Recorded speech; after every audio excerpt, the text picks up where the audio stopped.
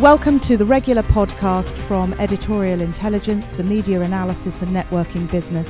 You can see all our broadcast interviews on our EITV channel on YouTube and editorialintelligence.com. I want to say a few words about social enterprises. Social enterprises, Julia, this is directed at you, obviously. Social enterprises continue to be the flavour of the month. And on first glance, what's not to like? The basic idea sounds pretty perfect. You take the best about business, you apply it to a social or environmental purpose. You reinvest a large chunk of profits back into the business. You make decisions based on what will best serve the purpose rather than what will best serve the shareholders' pockets. And you end up with results like 15, Jamie Oliver's venture, which gives disadvantaged young people the experience of learning to work in the restaurant business whilst also creating some award-winning food. Or the Divine Chocolate Company. Its primary mission is to improve the lives of cocoa farmers in West Africa, and it's so successful it now has 25 products available in supermarkets, Oxfam independent stores in this country and beyond. Or Greenworks collects unwanted office furniture from businesses and redistributes it to schools, charities and community groups, whilst also creating jobs for the long-term unemployed. They're all great organisations. Giving businesses a social purpose is a great idea. But the thing is, we don't need a special vehicle called the social enterprise to do it. Any and all businesses in all sectors can and should and do create social and environmental value.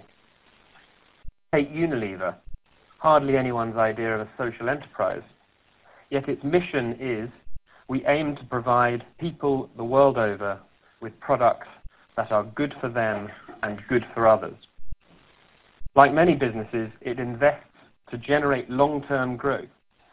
And it is so clear that its shareholders' interests shouldn't trump those of others that it recently stopped issuing quarterly earnings guidance to the stock market. And as their CEO, Paul Polman, said in an interview with James's Fine newspaper recently, I do not work for the shareholder, to be honest. I work for the consumer, the customer. I discovered a long time ago that if I focus on doing the right thing for the long term to improve the lives of consumers and customers all over the world, the business results will come. And there are countless other examples from the very mainstream business world. Take Google, which exists to organize the world's information and make universally accessible and useful. In fact, one of the most notable developments in the corporate world in recent times has been the growing emphasis on social and environmental impacts and on how business can help solve the most pressing issues we face. Of course, there's more to be done. It's not as though every business out there is trying to change the world for good. But the social element of the regular enterprise is definitely rising up the agenda. So it seems at best ironic and at worst dangerous to be championing the idea of social enterprises as the new solution. Why cordon off a small niche of business, of the business world, for social progress? Surely it's for everyone. In addition, I struggle with what the social enterprise suggests about the regular social or charitable organizations. Just as it suggests that most enterprises aren't social, it also suggests that most social organizations aren't enterprising. And once again, I don't think that's right or true. There are countless examples of charities and other social organizations that are incredibly entrepreneurial in their approach. They're professional, competitive, innovative, creative. In fact, they often have a lot to teach the private sector. I was looking at the Clinton Foundation's website by chance yesterday, and it was talking about the way in which it did its business, and I just use some phrases from there to prove the point. It emphasizes across all its initiatives that it uses measurable result, innovation and market, efficiency and sustainability, and replication and scale. Sounds fairly enterprising in the way it goes about doing its business. Or take a big global, long-established charity like WWF. It would be hard to say that it has not evolved in an enterprising way. It is now recognized by its panda logo alone all over the world. It has been very quick to respond to the way in which the world is changing around us, leveraging the likes of Facebook and Twitter and getting through to the millennial generation far better than many regular businesses. Its 5-year strategic plan lays out a clear set of objectives and details about how it will act to fulfill them. It's been working on driving behavior change long since before it became a buzzword. Or Oxfam, another big global charitable organization, and one that's the author of some of the edgiest communications of recent times, with a presence on most high streets, an effective brand stretch strategy, its bookshops are more successful than many private sector ones, and a very punchy expansion plan. I think you get the point that I'm trying to make. Social organizations are definitely enterprising, and so they should be. Their donors have every right to have their money well spent, and their donors are also likely to hold them to account. It is a competitive space. I think I would be hard-pushed to find anyone who wouldn't agree that charities should run their affairs in a business-like way. So it's not just the idea of a social enterprise suggests that most businesses aren't social. It also suggests that most social organizations aren't business-like. I think this is not only wrong on both camps, but also sends the wrong message for our times. We want businesses to have a sense of social purpose, and we want social organizations to be professional and enterprising. And we should applaud the extent to which both of these things have been happening in the past few years. It's a great development, and I, for one, would like to see it continue into the future. That would be real progress, and I don't think the upstart of the social enterprise help.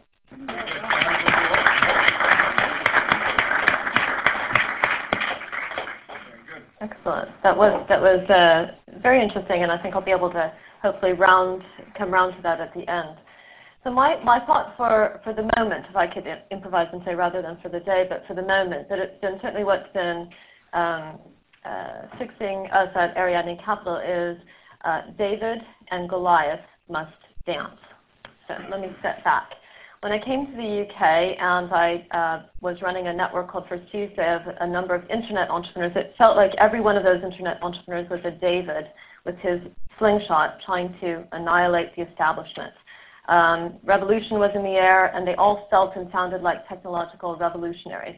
And if you read Carlota Perez, she speaks a lot about the moments of disruptive technology, and certainly the mid to late 1990s was a time of disruptive technology, the emergence of the commercial internet.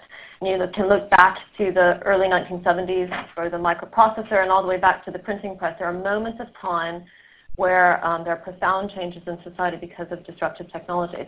That's not what's going on right now. Over the past 12 years, through the dot-com boom and bust and through the financial crisis of 2008 and 9, broadband mobile penetration of technologies has continued to just penetrate our lives. The social and economic institutions have taken that disruptive technology and just embedded it into our lives in a way that we don't even think of how much we're using technology and how much we're living online and how digital our lives have become. What that means is that it's not a moment of disruptive technology for investment.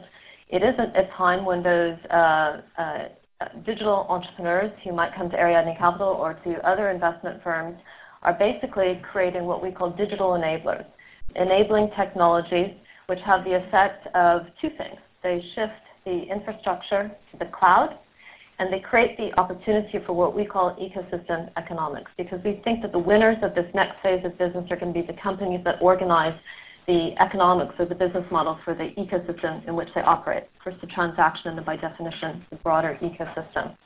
And what those David, the new David of today, the digital enabler David, still with his slingshot, is looking for is a big distribution base. He's looking for a mobile carrier. He's looking for a Facebook. He's looking for a retail bank that he can hop on the back of a Goliath and scale his business that way, because no venture capitalist is going to give him 30, 50, 10, whatever million pounds to acquire 30, 50 million customers. He's got to do that on the back of clever partnerships. And so what David and Goliath do in their dance is they complement each other, but they create a high-growth enterprise. Now, a couple of them have gotten away all the way through and become those new platforms, the Facebooks, the LinkedIn, and that's why they have the premium and the valuation associated with becoming some of these new platform and distribution bases. But most of what's going to happen is these digital enablers are going to take very small amounts of money, much less capital. The very first deal I did when I came to the UK was lastminute.com, and we raised 6 million sterling in their Series A. To do lastminute.com today, you would raise £300,000, 95% less, right, because the cost of technology has come way, way down. You'd get it up and running very, very fast, but the key thing would be how would the lastminute.com of today scale? It would do so on the back of a big partnership deal. So if I give you a couple of examples, if you scan the market, you can see these David and Goliath deals everywhere.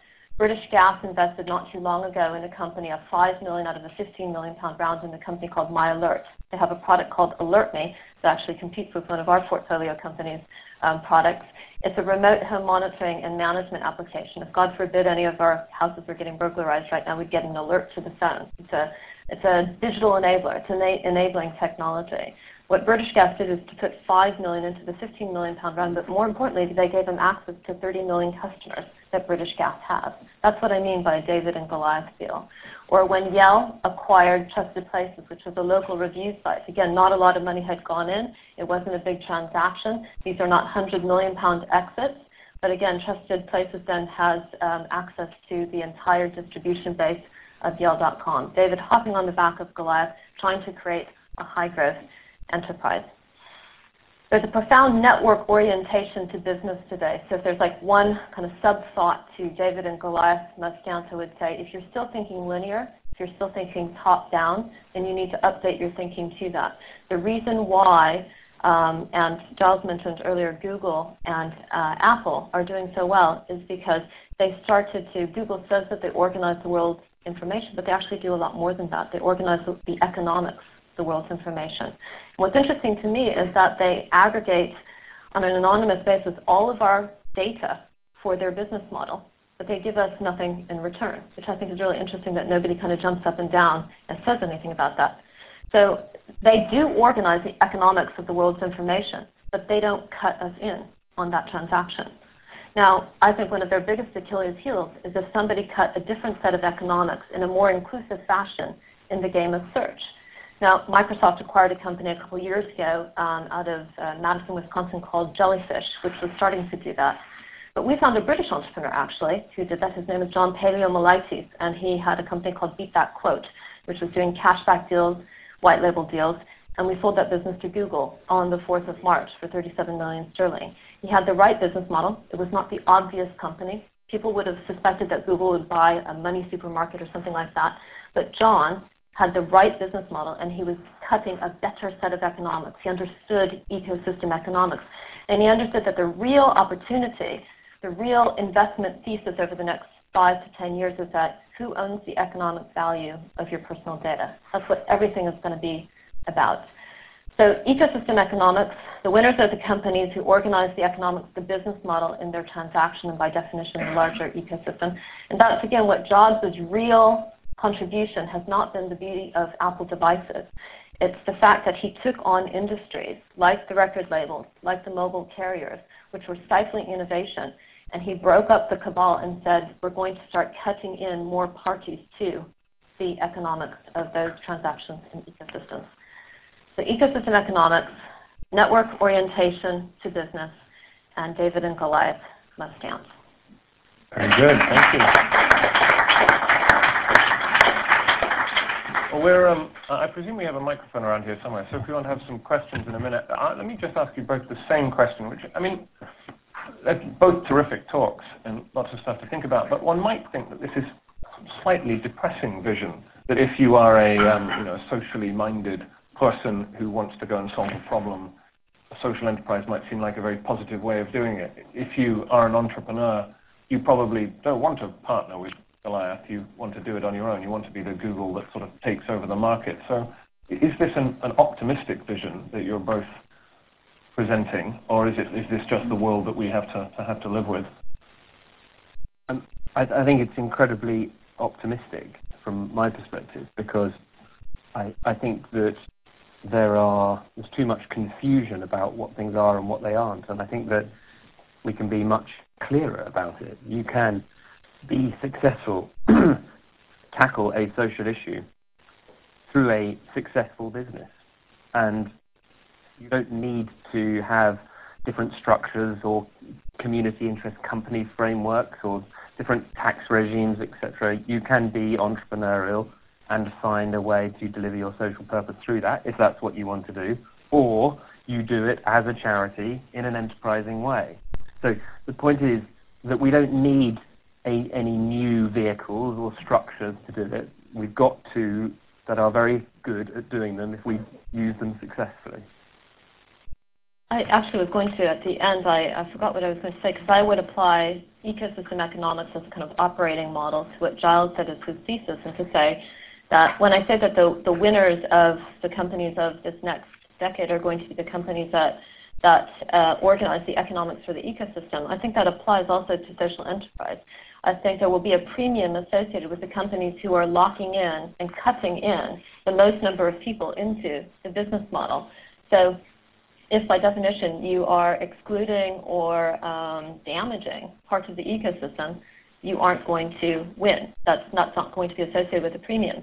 And I think you can apply it to politics and government as well, because I think the only model which works is a model where the only legitimate model is a government which has a way of organizing the economics for society whereby everybody is cut in, everybody plays a role. It doesn't work to play Robin Hood, and it doesn't work to play the other way. It's got the business model for the ecosystem, right? The economic model of society has to work for everyone. Very good. We've got about 5 minutes for a couple of questions. Do I see any hands? Otherwise, you're just going to have to rely on me to answer another one. There we are. There's a lady here, and Julia, and we'll take these three, and then just quick, relatively sharpish. Hi. My name is Tina Stoll. I'm a member of the House of Lords.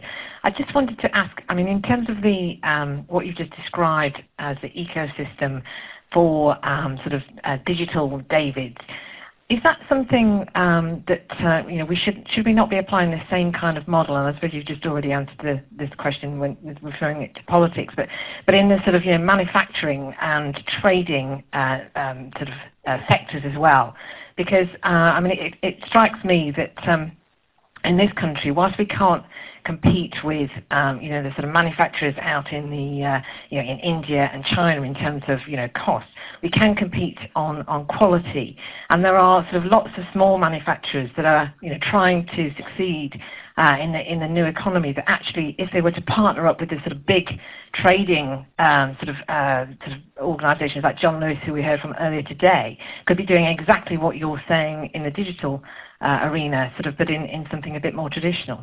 Should we not be encouraging that more? Why don't you have a crack at that while the microphone comes down to me? Absolutely, Tina. I think that the point of what the entrepreneurship is an asymmetrical game of warfare. But what you got as an entrepreneur, if you're a digital David, as you put it, is that you know how to run faster. You understand the ecosystem economics, and most of the Goliaths don't get that yet. They're still thinking top down, like the record labels or like all sorts of historical industries. So if you can help the larger Goliath, the distribution bases, the industries of yesterday, understand how to walk into the digital age. For example, just really quickly, Monetize, right? A great UK financial services company, mobile banking, is enabling retail banks to get into the world of mobile banking, not disrupting them, enabling retail banks to understand how to get their cutting edge set of economics, everybody, mobile operators, banks, individual, lower cost of capital. And they are, although they are 160 million sterling on the London stock market, they're still a digital David. They're a digital enabler to retail banks. And so what a digital David needs to understand is lean operating model. He's able to deliver lower cost infrastructure and a set of ecosystem economics. And that is the role of these digital enablers. And you see it across, we saw something in the Sustainable Cities place, Living Planet. Again, you can apply that model. We first started to have some of these epiphanies, and then we looked for exceptions, and we said, no, actually, that's what's happening in society right now, is digital enablers to larger distribution bases. I think it's a good point. I hadn't thought of manufacturing. Very good. Julia, you had a question. Well, Julia, it's a question for you. I mean, it's a really crystal clear picture you paint, and who could disagree with it, and the whole lateral world and partnerships. And my question actually is, what happens after you have this wonderful marriage between David and Goliath? Because traditionally, it's one thing to dance in order to raise funding, but when you have your business bought wholesale, does the Goliath do justice to the David, or does that not matter because they've got their squillions? Do you see what I mean? How much post-integration could and should be happening? And do they, in fact, monetize back? Or is it like the book publishing industry where they rarely make back the advances they give? It's all done on a gamble. Well, ebooks and publishing is going through a dramatic change as well, and I think we could have a whole separate discussion about that. But I talk about this with the CEOs of all of our portfolio companies, because all of them are working towards a model of finding that better parent. And what they really want is actually a bigger platform, right? So they've kind of grown out of their cup, and now if they're good, they're probably bouncing up against capacity issues, and what they want is to have a bigger cup. And what's interesting with Beat That Quote is John Paleomolaitis has become the global head of Google's business there, so I think that's great for the UK. I don't think there's anything to sneeze about there.